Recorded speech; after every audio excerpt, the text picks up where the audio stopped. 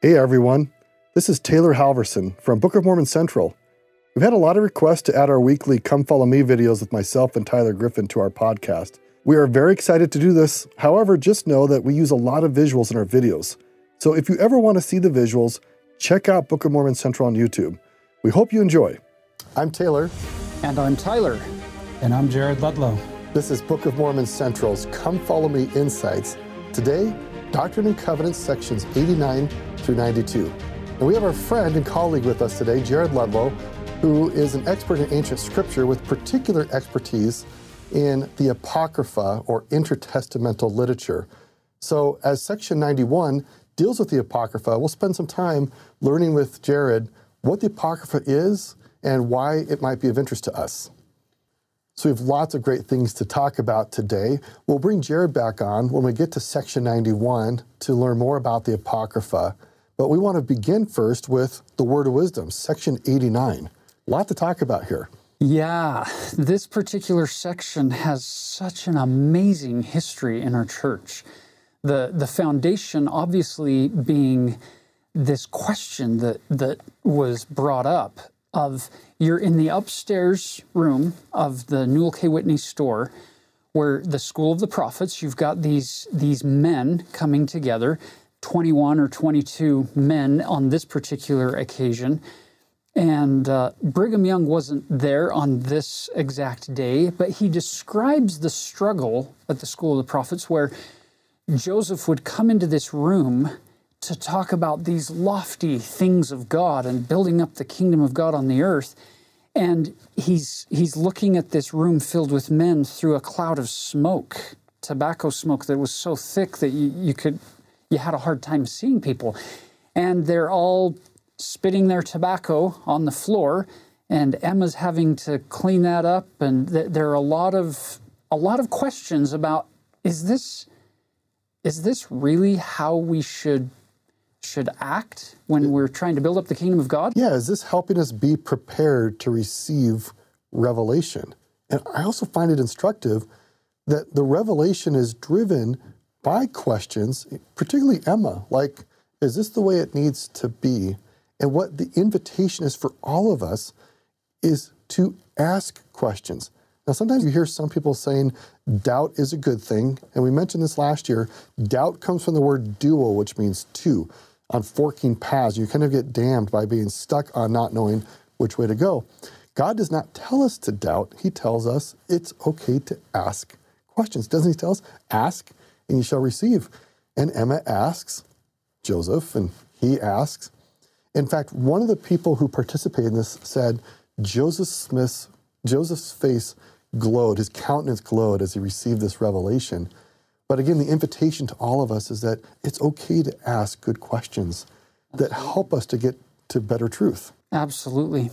So if you look at this section from a 10,000-foot overview perspective, you have some very clear differences going on. So verse 1 through 3 is a simple introduction of what this is. What is this revelation? Then verse 4 gives you some of the reason why this revelation was given. So then we get to the famous list of the don'ts in the Word of Wisdom, followed by a longer list of the do's in this Word of Wisdom. And then you get this glorious promise at the end, all the way down through verse 21, of what happens if we keep the Word of Wisdom. So that's just kind of an organization structure for section 89. So let's jump in. These first three verses, what is it? And what does it mean when we call it a word of wisdom? I wanted to spend some time on this word, wisdom. So there are many ways to understand this, but one way that might be fruitful is to look at wisdom literature in Scripture. For example, the book of Proverbs is a literary type of wisdom where it contains ideas and practices that if you apply, you'll have a better life. And let me just share with you some phrases that come from the Proverbs. Proverbs chapter 1, verses 2 through 7. In fact, verse 7 of Proverbs chapter 1 might be the main thesis statement for the book of Proverbs. And again, why am I sharing this with you? Is we think about the word of wisdom. Wisdom comes from God. He wants us to live happy, flourishing lives. And so we can look to many sources of God's preserved wisdom, and Proverbs is one of them. Listen to what he says. The purpose of wisdom, or Proverbs, is to know wisdom and instruction, to perceive the words of understanding, to receive the instruction of wisdom, justice, and judgment and equity, to give subtlety to the simple, to the young man knowledge and discretion. A wise man will hear and will increase learning, and a man of understanding shall attain unto wise counsel, to understand a proverb and the interpretation, the words of the wise and their dark sayings. And then verse 7 is the main thesis statement for the entire book of Proverbs. And we might say even relates to what we're going to talk about today. The fear or the respect of the Lord is the beginning of knowledge, but fools despise wisdom and instruction. So God, throughout the ages, has delivered wisdom. And he said, if you want to show your fear of me, and anciently the word fear actually meant respect and love and reverence, not the fear like, I'm super afraid. And so God, similarly, for the early saints, gives them wisdom. And it's interesting, he's like, this is not a commandment. I'm giving you instructions that will help you live better. And that's what we want to focus on today is what can we learn about being wise as we listen to God? And you might look at other wisdom literature as some additional context for how God instructs his people. So it's a word of wisdom for the benefit of the council of high priests assembled in Kirtland and the church and also the saints in Zion. Now Zion would be Jackson County, Independence, Missouri.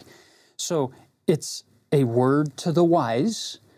Notice verse 2, to be sent greeting, not by commandment or constraint, but by revelation and the word of wisdom, showing forth the order and the will of God in the temporal salvation of all saints in the last days.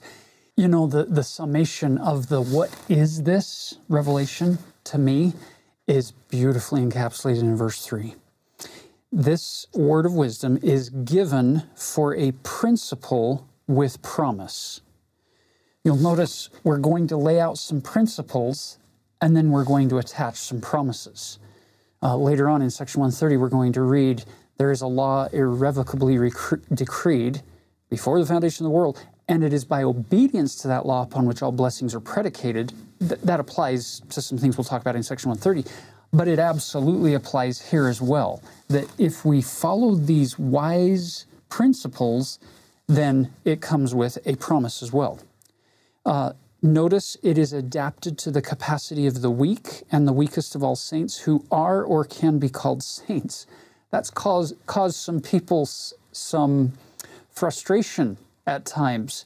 If you or a loved one or somebody that you know has struggled with an addiction to elements that are contained here in this word of wisdom, I don't know that most of those people would say, oh, the weakest of saints can very easily do this. This tabernacle of clay, this body, it has these cravings. There are these neurological responses that take place with certain elements that can be consumed or taken into our bodies that can be terribly difficult, painfully difficult for people to overcome these addictions. So I think it's important that we don't use the word of wisdom as a club to beat people over the head or to condemn them ultimately, but rather have compassion and work with them and celebrate any little success, any movement towards the direction of better living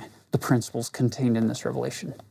Now, why in the world do we need a word of wisdom regarding what we eat or what we take into this body of ours? Look at verse 4. Behold, verily, thus saith the Lord unto you, in consequence of evil and designs which do and will exist in the hearts of conspiring men in the last days, I have warned you and forewarned you by giving unto you this word of wisdom by revelation. He's giving us this idea that there are going to be evil and conspiring designs in the last day where people are going to try to get you to spend money on things so they get rich that actually end up becoming addictive, where you become a servant or a slave to these things. So if you look at what the evil and conspiring influences might be trying to do, they're trying to build this dependency in people who will then pay money that they'll benefit from selling whatever it is, whether it's the alcohol or the tobacco or the drugs or other elements. But look at that word for a moment. Yeah, it's a very interesting word. You might think of the word dictionary or diction, or even the word dictator,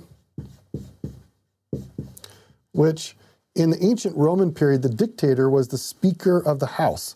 The one who got to speak, and whatever they said was law. And when you put this in front of it, the ad, it actually literally means to speak to. It's an intensifier. Now, you might know in the ancient Roman times, people who'd been captured in war or gone into deep debt became slaves. And in the Roman Empire, slaves sometimes were called addicts because they were spoken to. And they had to do whatever they were told to do. And for any of us who struggle with addiction, we feel like we're slaves to being told what to do by our brain or outside influences. And it's just important to know that addiction can be broken. We can overcome the slavery to addiction. It can be hard. It can be painful. It can be demoralizing, but it is possible. But also importantly, it is deeply important not to put ourselves in a situation where we are being acted upon and being spoken to, and we simply do whatever we're told to do by conspiring people, that we do not put ourselves in a situation where we become addicted. It's easier to stay out of slavery than it is to get out of slavery. Good. Now let's jump into the actual elements that comprise these principles for us to follow, this wisdom, this word to the wise. Verse 5, inasmuch as any man drinketh wine or strong drink among you, behold, it is not good, neither meat in the sight of your Father, only in assembling yourselves together to offer up your sacraments before Him. Now, it's important to note that in the early days of the church, you'll notice this revelation is coming to us in February of 1833. But for many years, it isn't by commandment. It isn't a requirement. And there is a wide variety of application of how different people responded to this command. And it's very common for them to use alcohol or wine when they have stomach issues or to calm nerves, and for leaders of the church and members of the church to occasionally drink beer back in that day. It is being consumed like crazy in the Americas in the 1830s. Also, we get in the church that they're using wine or grape juice for sacrament, but as the church grows and the commandment that you should only use wine that you can make yourself, it becomes harder for the church as it grows and expands to always be able to do that and protect the saints. And so in 1906, they switched to water. For the sacrament, yeah. For the sacrament. Yeah, and so it's important for us to understand the historical unfolding of Section 89. That early on, even Joseph and Emma are still going to be occasionally consuming some of these elements that are on our list of don'ts for a variety of reasons, including tea or some of the wine. People like Joseph F. Smith when he's younger. Yeah, interesting story there. Joseph F. Smith, again, it wasn't a commandment, stay away from tobacco and alcohol. It was, we encourage you to be moderate and avoid them when possible. But Joseph F. Smith, as a young teenager, got involved with drinking alcohol and smoking. And before he left on his mission, he realized he'd become addicted. And so he gave it up. And I'm so inspired by him because he did the hard work of letting go something that was taking over his life a bit. And he was reported to have said later in life that it was an addiction that he still felt tempted about, even later in life, even though he never went back to it. It was back to the point that as much as possible, we want to avoid being enslaved in the first place, because it's easier to stay out of slavery than it is to get out of it. Absolutely. So it's fascinating for me to put on lenses of historical empathy and historical charity for people in the past, as well as charity and empathy for people in the present who might struggle with these elements, and to work with them and encourage them rather than condemn them. Because keep in mind, as this comes out, it's met by some with gusto, and with others with, it's a word to the wise, it doesn't apply to me. Hyrum Smith, Joseph's brother, seemed to have really liked this revelation. He's the one who seems to talk the most about it. On one occasion, if you read the revelation, the historical description in the Joseph Smith papers for this section, it will give you some examples of how people like even Brigham Young would say, yeah, Hyrum Smith could spend an hour and a half talking about the word of wisdom, but for me, I never saw much value in that. It wasn't a big deal to him.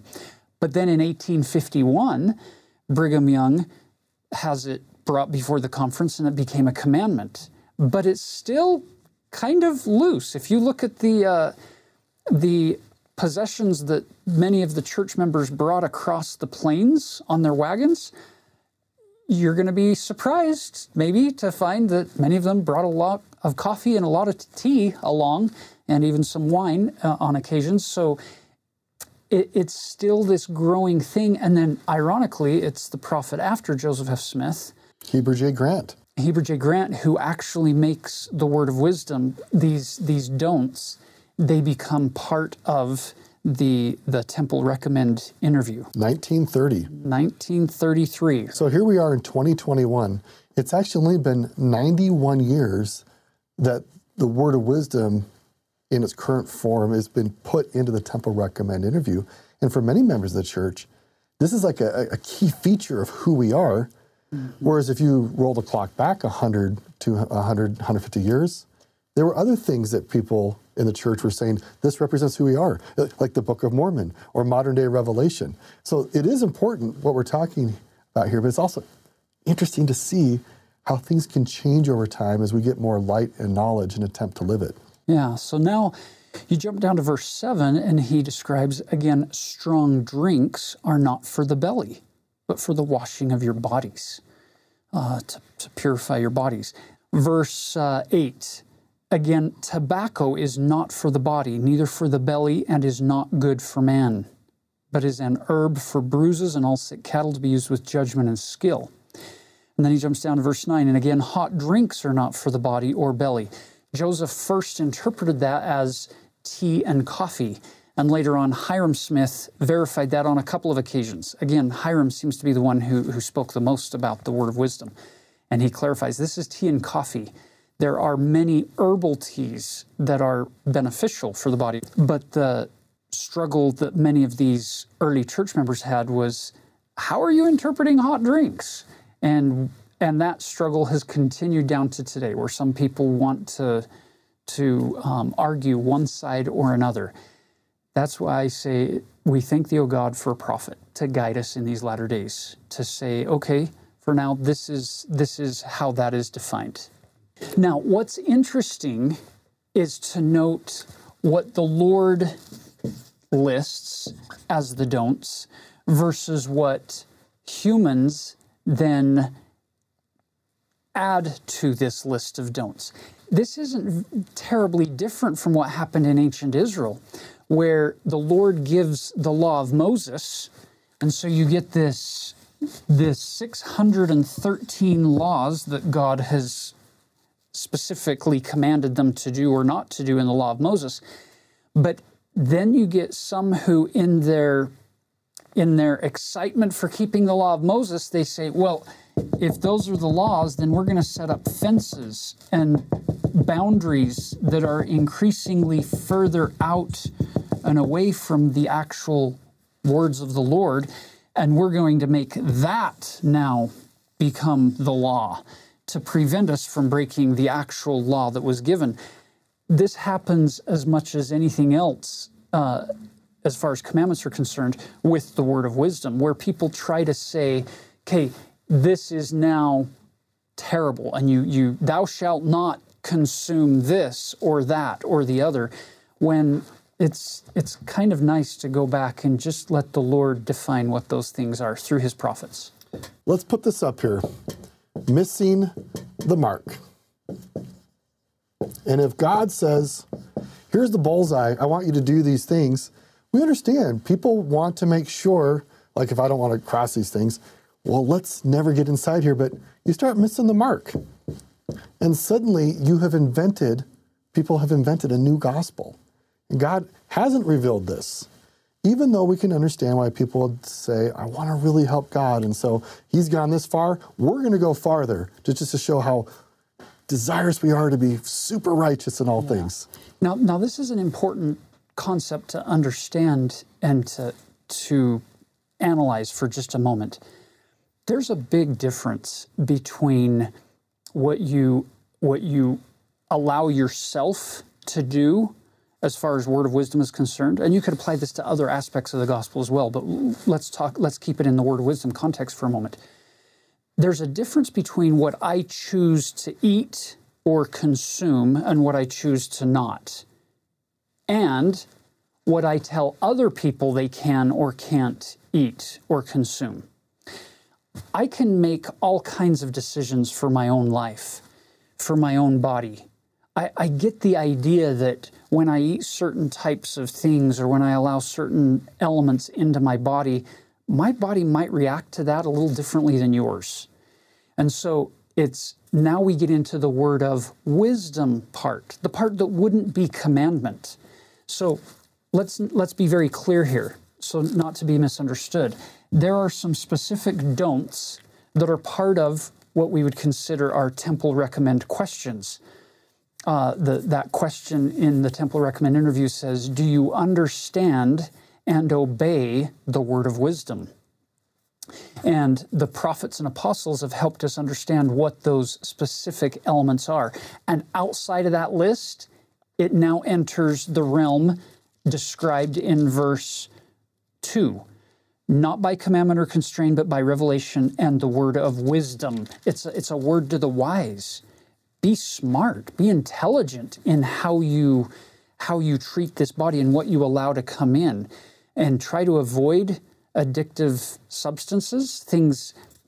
Now we're talking about not things on the absolute don't list, but things that for you might become addictive. So again, it's a beautiful principle with promise that if you'll be wise in how you treat this physical body, then it will actually open doors for you, not just physically, but spiritually. For me, that's at the root of Section 89, is it's far less about the cells and the physical structure of my body, and it's far more about the instrumentality of my flesh in working with my spirit as an instrument in the hands of God to be able to do whatever work he has sent me here to this earth to accomplish. And if my body is weak or sick or struggling through addictions, it's going to be harder for me to fulfill those spiritual missions or those things that God would like me to accomplish. So that's why this section to me is so important to tune in to say, what should I do with this great gift that God has given my spirit, this body, this tabernacle of clay, and how can I put in the right kind of fuel, so to speak, to make it run at its optimal condition so that I can live as long and as strong as possible to fulfill as much of God's work as I possibly can. The point of the word of wisdom is you have heaven's light and knowledge, you have the earth and us here. What we don't want to do is stand between you and God in trying to understand what to do with your body and how to wisely take care of your body outside of what the core elements that God has given us to guide those decisions. He created my body. Who better to turn to than the manufacturer, so to speak, to get that owner's manual on how to help that body run at in an optimal condition. And so it's interesting when people try to then interpret it for you, it's as if they're saying, look at me, I'll tell you what you need to do, rather than say, you know what, let me get out of the way. You know the principles.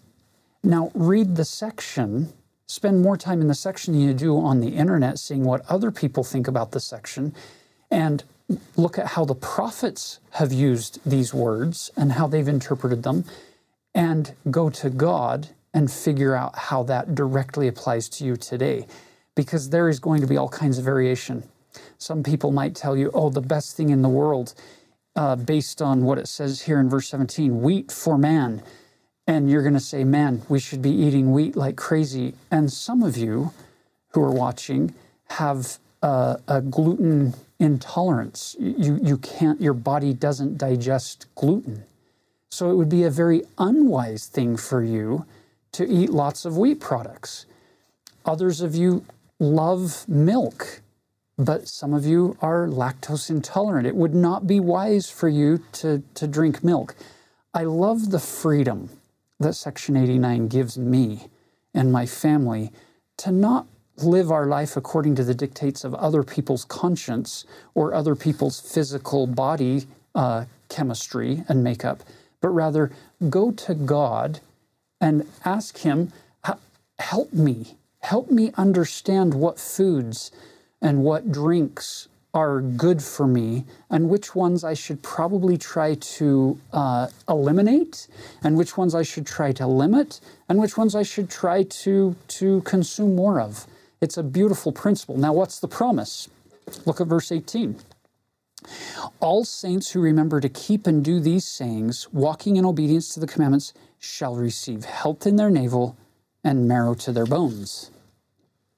You can look this up in Proverbs as well. Proverbs chapter 3, verse 8, which is interesting that we talked earlier that this is a word of wisdom.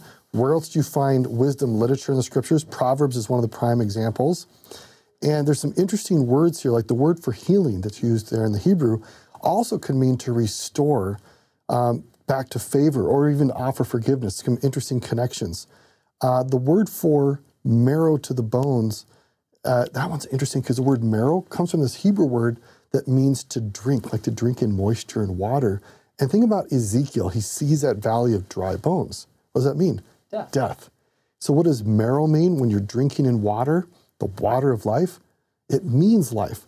And so it's a fancy phrase that God is saying, shall be health to thy navel, marrow to thy bones, meaning you're going to have temporal and spiritual life. So isn't it fascinating that the Lord brings in this connection now of the soul, between the Doctrine and Covenants definition of the soul, the spirit and the body, that when your spirit can help your body be healthy, your body can actually enhance your spirit's ability to grow and flourish and be more healthy. Look at verse 19. And you shall find wisdom and great treasures of knowledge, even hidden treasures. Interesting. The way we take care of our body can actually enhance the way that our mind and our spirit can flourish and grow in knowledge, even gaining these great treasures of knowledge, which then brings us back to the physical in verse 20, and they shall run and not be weary, and shall walk and not faint. I love this. I love the story that President Dieter F. Uchtdorf shared in General Conference years ago, where he was in the Air Force and they just ran.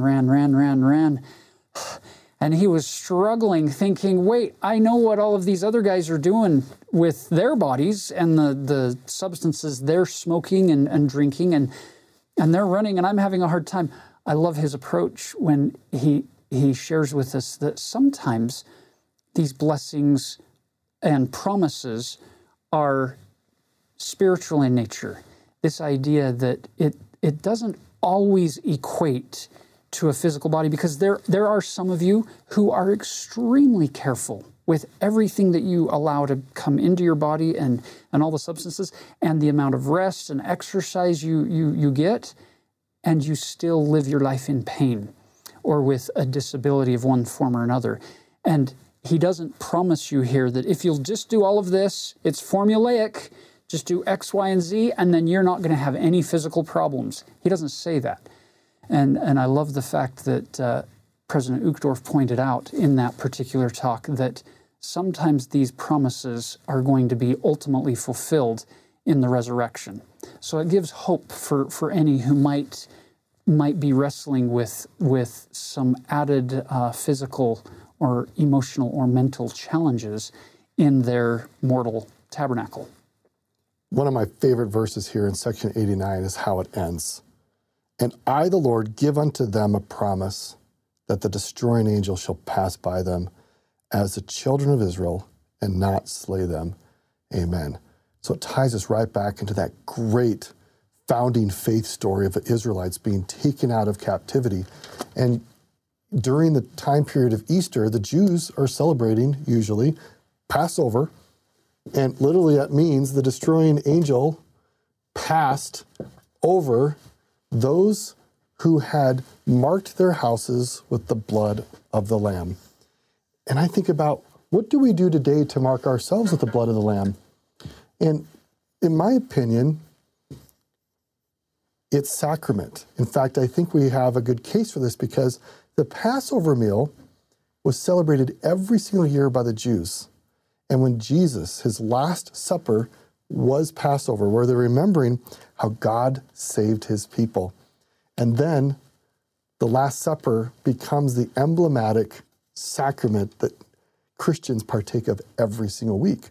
So every week when you go to partake of the sacrament, it symbolically is a reminder of the Passover and connects you here to D&C 89, that if you are seeking to be wise, seeking to have God in your life, seeking to be following his instructions, you will have the promise of the destroying angel passing over you and being protected by the blood of the Lamb, even Jesus Christ. Now, as we turn over to section 90, this is a section that's kind of critical for the organization of the church, where previously we had the elements of a first presidency kind of set up in a previous revelation. Now, in section 90, it becomes more official. The first presidency becomes an official entity of the church with the prophet and two counselors. Notice they are told, verse 1, "Thus saith the Lord, verily, verily, I say unto you, my son," this is Joseph who's asking these questions, "thy sins are forgiven thee, according to thy petition, and for thy prayers and the prayers of thy brethren have come up into my ears." Just a note there, it's interesting how the Lord says, "I'm forgiving your sins because you've, according to thy petition, you've asked me."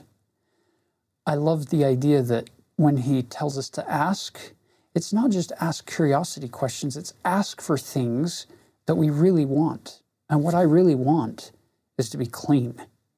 And I know I'm not my own Savior, but I know who my Savior is. And so it's a beautiful thing to ask God to forgive us, to cleanse us from sin as we move forward. So if it's been a while in your prayers since you've asked him to forgive you your debts, that might be something that you could implement today. Starting today is more frequently asking him to actually forgive us. Then he talks about the keys in verse 3. "The keys of the kingdom shall never be taken from you while thou art in the world, neither in the world to come." Joseph is told, you hold the keys of this dispensation, and they're never going to be taken from you in this world or in the world to come. It's a pretty powerful promise given to him. Now look at verse 6.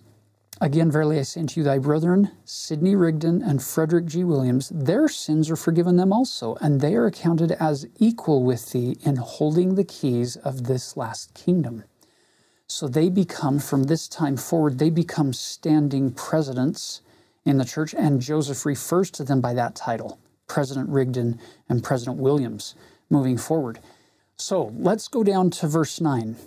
That through your administration they may receive the word, and through their administration the word may go forth unto the ends of the earth, unto the Gentiles first, and then behold, and lo, they shall turn unto the Jews. It's beautiful to see this progression, that you have Jesus, who was in the house of Israel directly. He taught his gospel to the Jews in the first century, and then from there they send out missionaries to teach scattered Israel. This is through the book of Acts, where they start taking the gospel into Samaria and into other areas where formerly Israelite people have been scattered or have had other influences introduced. So we take it to scattered Israel, and then from there out to the Gentiles, those Gentile nations in the Greco-Roman Empire of that first and second century. So Paul's missions and Peter baptizing Cornelius as we open up the work among the Gentiles. You'll notice what just happened in verse 9. The first presidency is going to take this message out to the world, to the ends of the earth, unto the Gentiles first, and then, behold, and lo, they shall turn unto the Jews. So the group that was last is in the latter days going to get the gospel first, and then we're going to work in reverse until we get the gospel spread to where it originally had begun as it goes out. Now, look at verse 11. It shall come to pass in that day that every man, it's 100%, shall hear the fullness of the gospel in his own tongue, in his own language, through those who are ordained unto this power by the administration of the Comforter, shed forth upon them for the revelation of Jesus Christ. I love our missionary effort, and I love the fact that we spend all this effort training 18, 19, 20, 21-year-old young men and young women to learn all these languages of the world, and we send them out so that people can hear the gospel in their own language, in their own tongue. There's something beautiful about that, speaking in a way that you can be understood. Now look at verse 15. Here's the command to this first presidency. Set in order the churches and study and learn and become acquainted with all good books and with languages, tongues, and people. Verse 17, be not ashamed, neither confounded, but be admonished in all your high-mindedness and pride, for it bringeth a snare upon your souls. So do any of you find this interesting that they've got this calling, Joseph Smith, Sidney Rigdon, Frederick G. Williams, and with the calling comes these cautions to say, just because you're called and you've got this title of president in the first presidency doesn't mean that you're not going to have to overcome some challenges and some difficulties. And keep in mind, none of these men have been in the church longer than 3 years. Joseph hasn't even been in the Church of Jesus Christ of Latter-day Saints for 3 years at this time. Now, of course, its name isn't officially the Church of Jesus Christ of Latter-day Saints as described there. That won't come until we get to section 115. But it's beautiful to note that God is working with these people. They're very young in the gospel and quite young, comparatively speaking, to leadership in the church today. And he's giving them these warnings of things that they need to fix and they need to repent of. Look at verse 18. Set in order your houses. Keep slothfulness and uncleanness far from you. Then jumping down to verse 24. Search diligently, pray always, and be believing, and all things shall work together for your good, if you walk uprightly and remember the covenant wherewith you have covenanted one with another. I love that he's giving them these commands to do things that the general church membership is getting those same commands today. Because it's not the church of Joseph Smith. It's not the church of Sidney Rigdon or Frederick G. Williams. It's the church of Jesus Christ. And he's going to guide his church through the ministries of these men as the Holy Ghost gives those directions and those guiding commands along the way. That gives me hope in my calling in the church, or as a husband, or as a father, that I can say, I need help. There's some things I need to not do. There's some things I need to do, that I can liken this scripture unto me, and I can plead with God to help me move forward in greater faith, so that my life becomes a greater reflection of His perfection and less of my imperfections as I move forward. Then here at the end, you get introduced to this beautiful character in church history, Vienna Jacques, or Vienna Jakes, however you prefer to pronounce her name.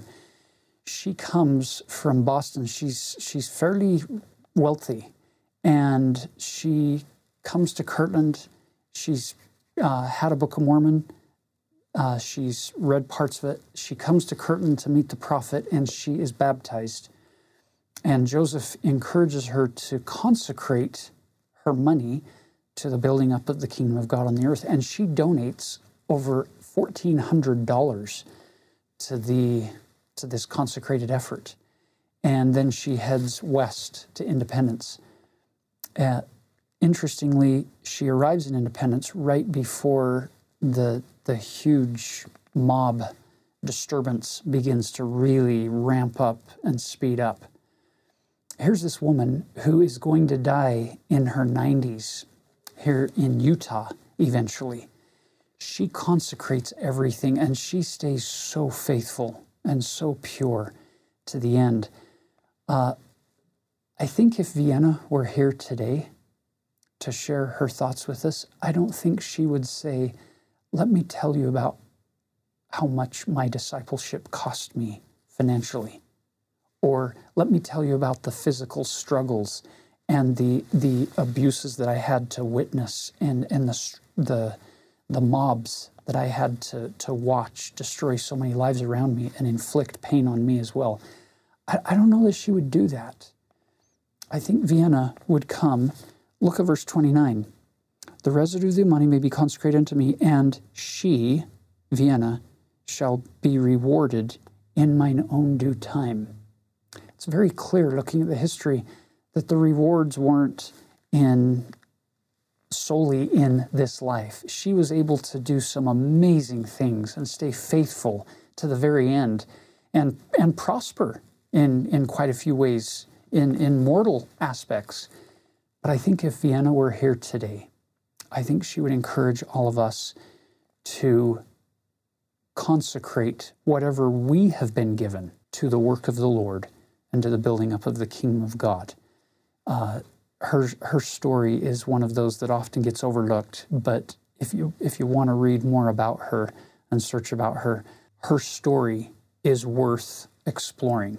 She was truly a saint. Look at verse 34 now. Behold, I say unto you that your brethren in Zion begin to repent, and the angels rejoice over them.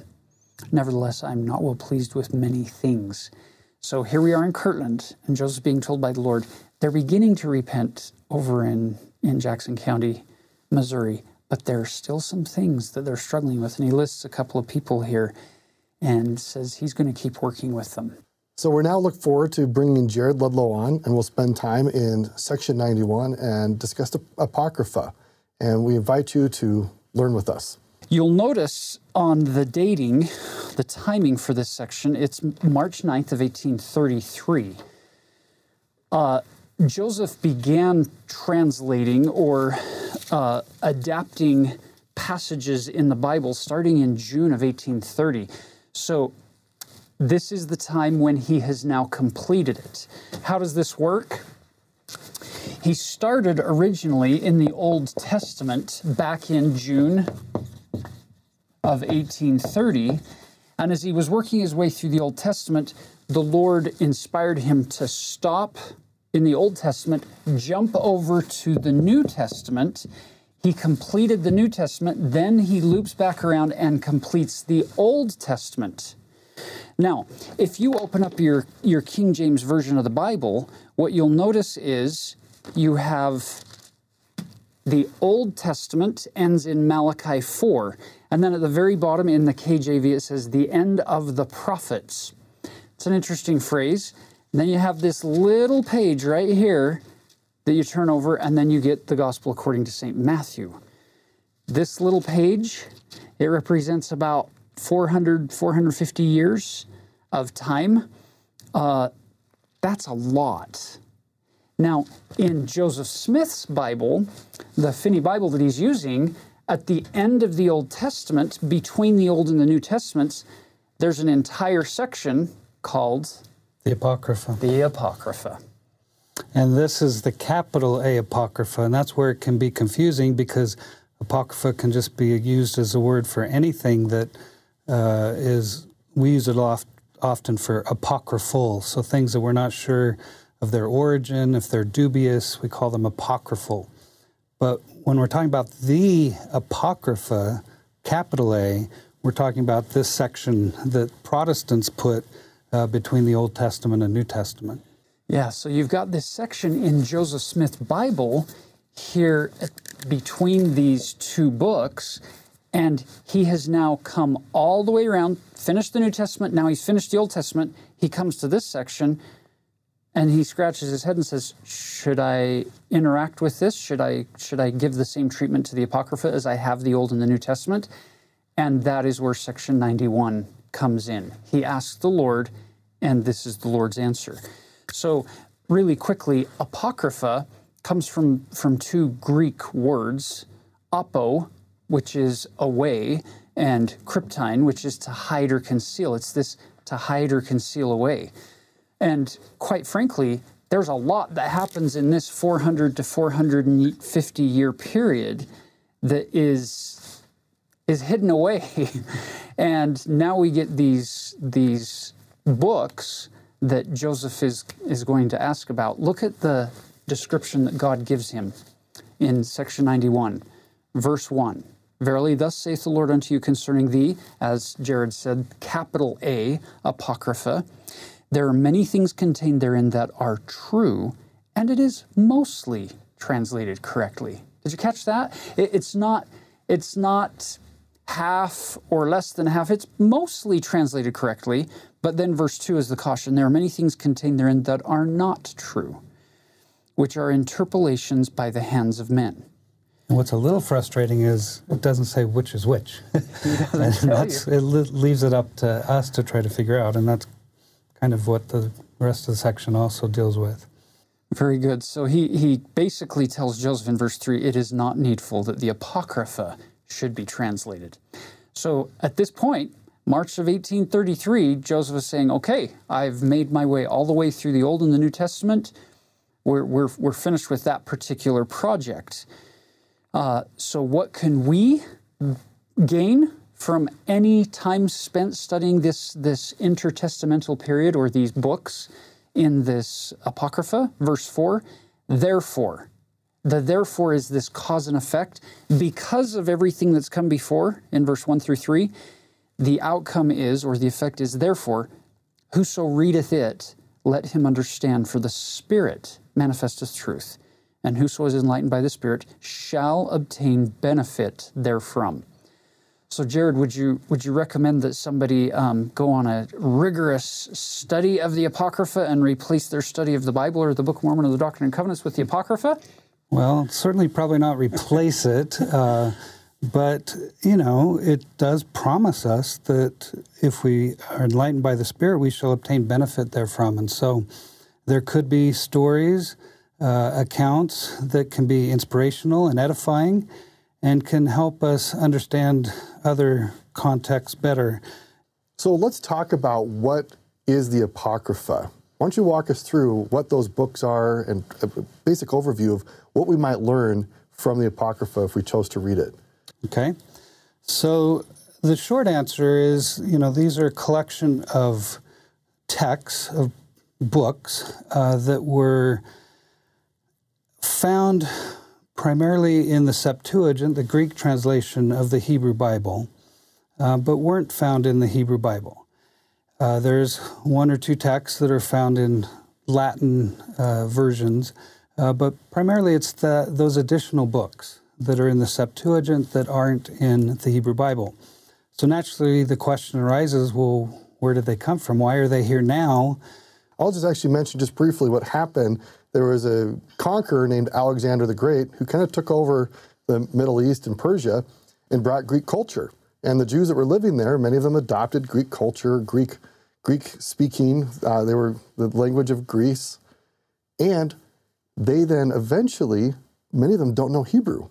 And so there was a translation of the Hebrew records into Greek. And that translation is called the Septuagint that Jared was telling us about. It's kind of a fancy word. And it actually, this Greek version of the Old Testament becomes the source for many of the New Testament writers. In fact, a lot of what we have in the New Testament are New Testament writers quoting from the Greek translation of the Hebrew Bible. And the word Apocrypha we've already talked a little bit about, but it's interesting because it can have a positive sense or a negative sense.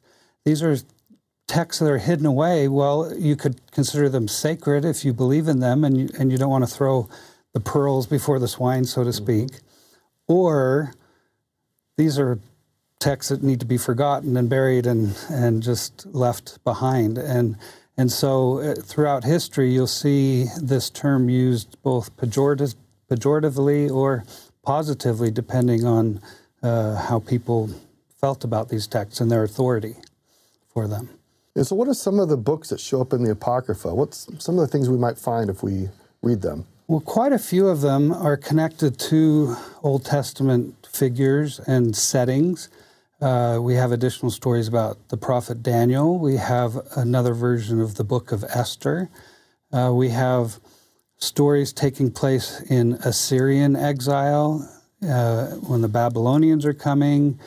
And so those are kind of expansions, I would say, of biblical traditions and stories and figures.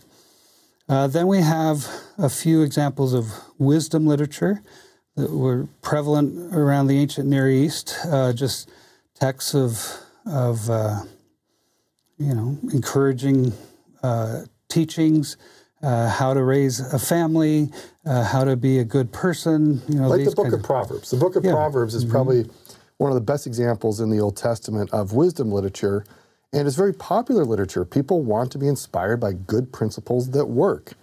And so we get other versions, not necessarily of Proverbs, but other wise sayings that get preserved in the Apocrypha. And I've read these, and some of them are extremely encouraging and inspiring and still work today if you actually try to live those principles. And then there's some other texts that I would say are just kind of stories or tales. And the book of Tobit is a well-known story that comes out of this collection that tells a story of a family living in Assyrian exile.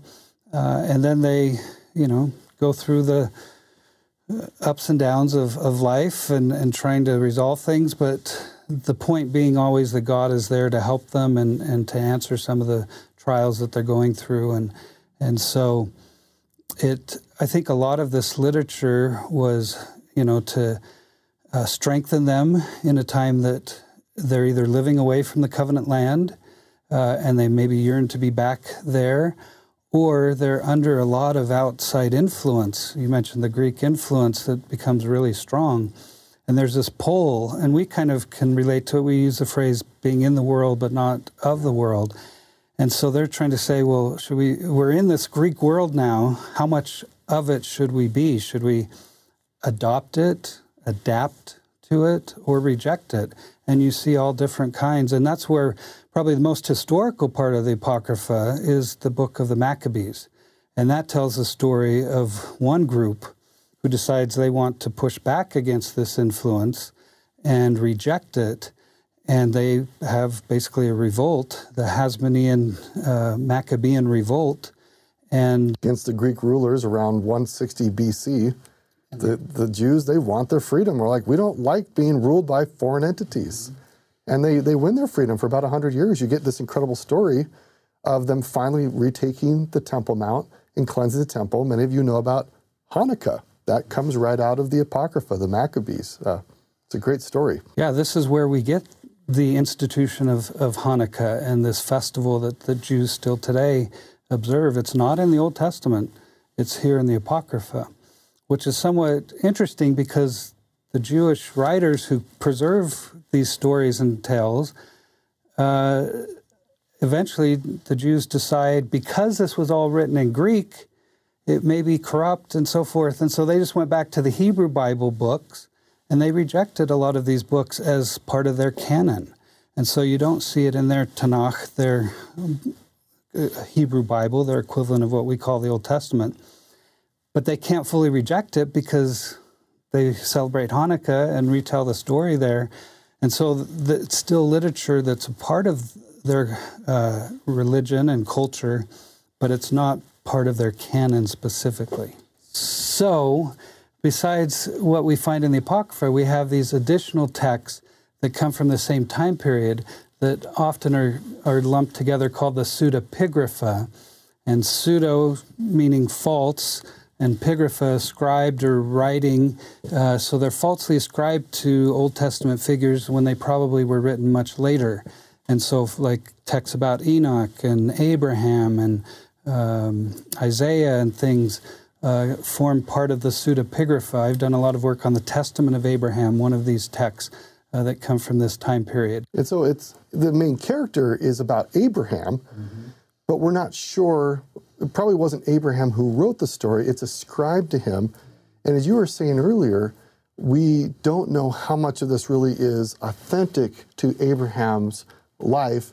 And these were stories that were told orally over time and then finally preserved hundreds of years after the time of Abraham. So, or if they were just created in this later time period. Or if somebody just kind of invented and said, I really like Abraham and let's make up a story about him. So like fan literature. Yeah, right? Exactly. These are people that admired them and maybe wanted to tap into their authority, and so they use their name and tell stories about them, but they maybe have their own agenda or things they're trying to teach. And so, we've heard often of the Dead Sea Scrolls that come from this Second Temple period, and they include all of these texts that we've been talking about. They have Hebrew Bible texts, they have texts from the pseudepigrapha, they have texts from the Apocrypha, and so it shows that in this time period they were reading and copying all of these texts and treating them as if they had some type of authority. But obviously for them, the first 5 books of Moses had the primary authority, and then they determined probably that other prophetic books and things had secondary, and then maybe below that were some of these other texts that still were edifying and that they still found value in reading, but that they didn't include in their actual scripture text or canon. And it's not that different from today. We have a canon. We know what these standard works are, and yet we're also invited to seek after good books. In fact, we will read that in some of these sections that are on the reading list for today, that God wants us to learn from a variety of good sources. It just may be that those other sources never become part of the canon that becomes expected for us. So for many of you, you're probably sitting there wondering, okay, so this is all fine and good, but therefore what? What should I do with this? Sitting here in the 21st century. The reality is you can access the Apocrypha for free online. There are a couple of places, Bible Gateway, there's a KJV version of the Apocrypha that you can get for free if you Google it. We'll put some links in the header of this episode below. But I want to go back, Jared, to something that you said earlier that I think is really applicable to us right here, right now, is you had this group of Israelites who had some questions. Are they going to adopt the traditions that are surrounding them? Are they going to adapt those traditions to fit them, or are they going to reject those traditions? I think that's a really interesting framework to look at this culture that Jared and Taylor were talking about a little bit earlier, that you and I live in today, is how do I stay a faithful covenant member of the Church of Jesus Christ, moving forward on that covenant path, surrounded by all kinds of cultural influences, like these early Israelites are surrounded by Assyrian and Babylonian, and previous to that Egyptian, and eventually Greek, and then Roman, at different phases, all of these influences coming in upon them. It's fascinating when you go in with that perspective, then you open up the Apocrypha and say, how did these people make that decision? How did they navigate those waters?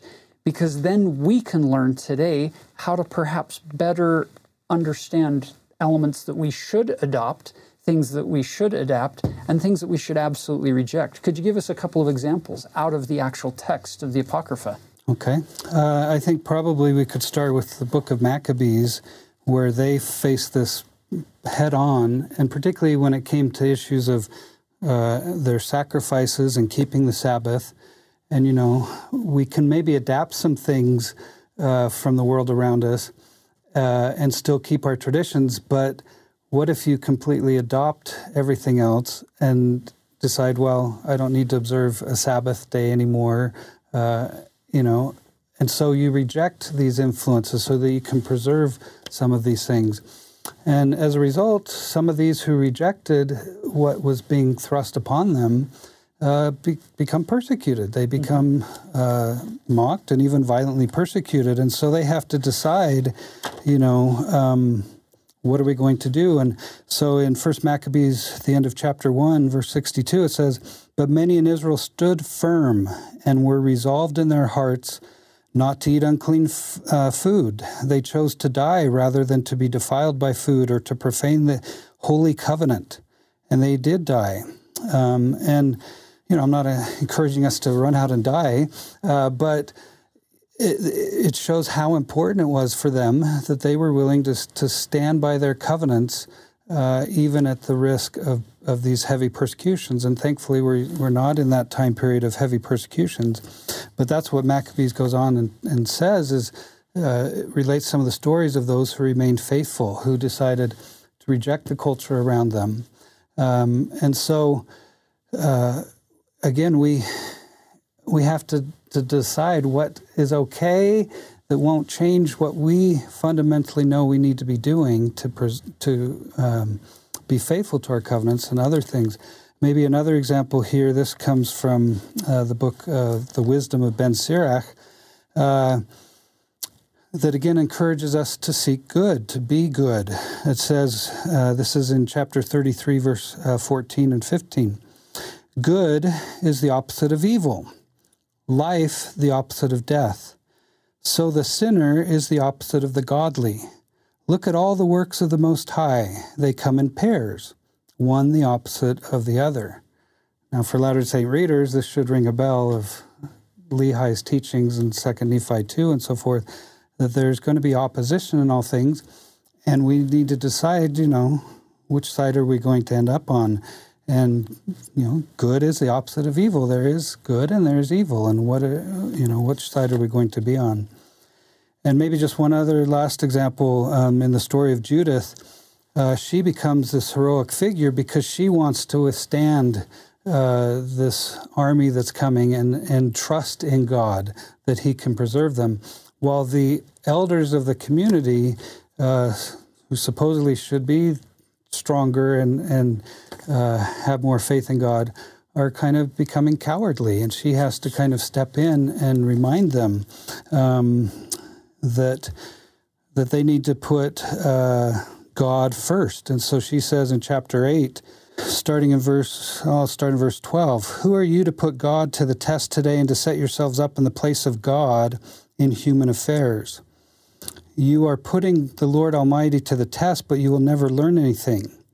You cannot plumb the depths of the human heart or understand the workings of the human mind. How do you expect to search out God, who made all these things, and find out his mind or comprehend his thought? No, my brother, do not anger the Lord our God.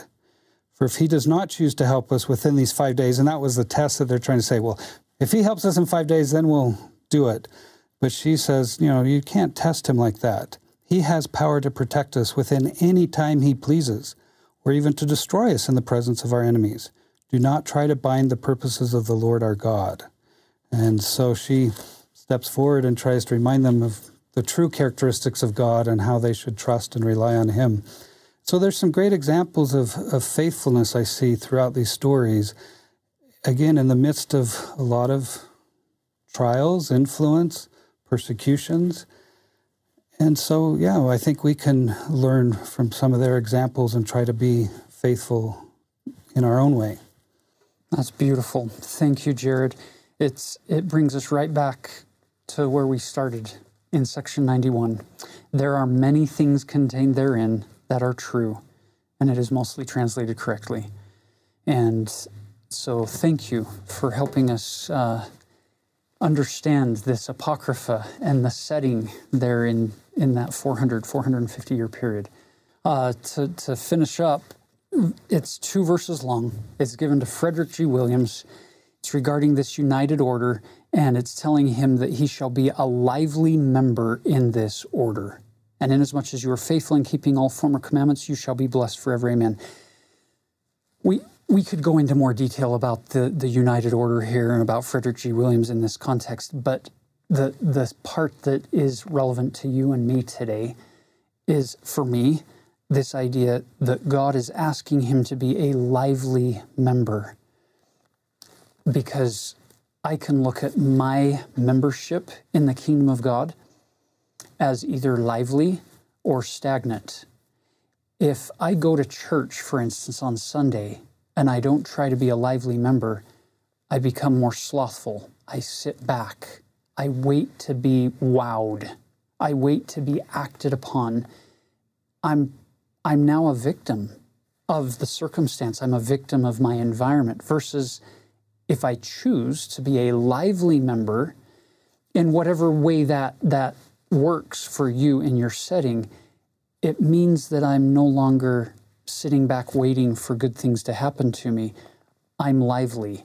I'm actively going about trying to do good. I love that phrase in the New Testament. Jesus went about doing good.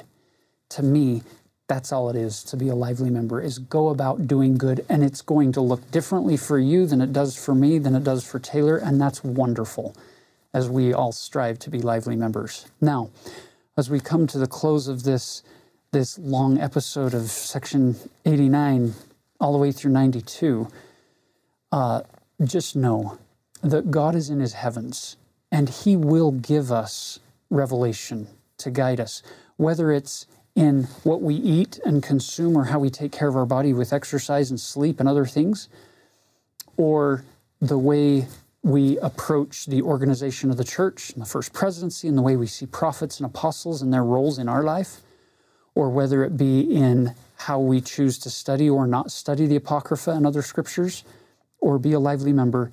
The point is, let's try to get things and people and ideas out of the way that would hinder us from turning to God and getting specific revelation, asking him, seeking for his wisdom, not the wisdom of the world, or in some cases the foolishness of the world, but seeking his wisdom, and then pleading with him for the strength to apply that, and for him to forgive us as we struggle to apply those things as we move forward.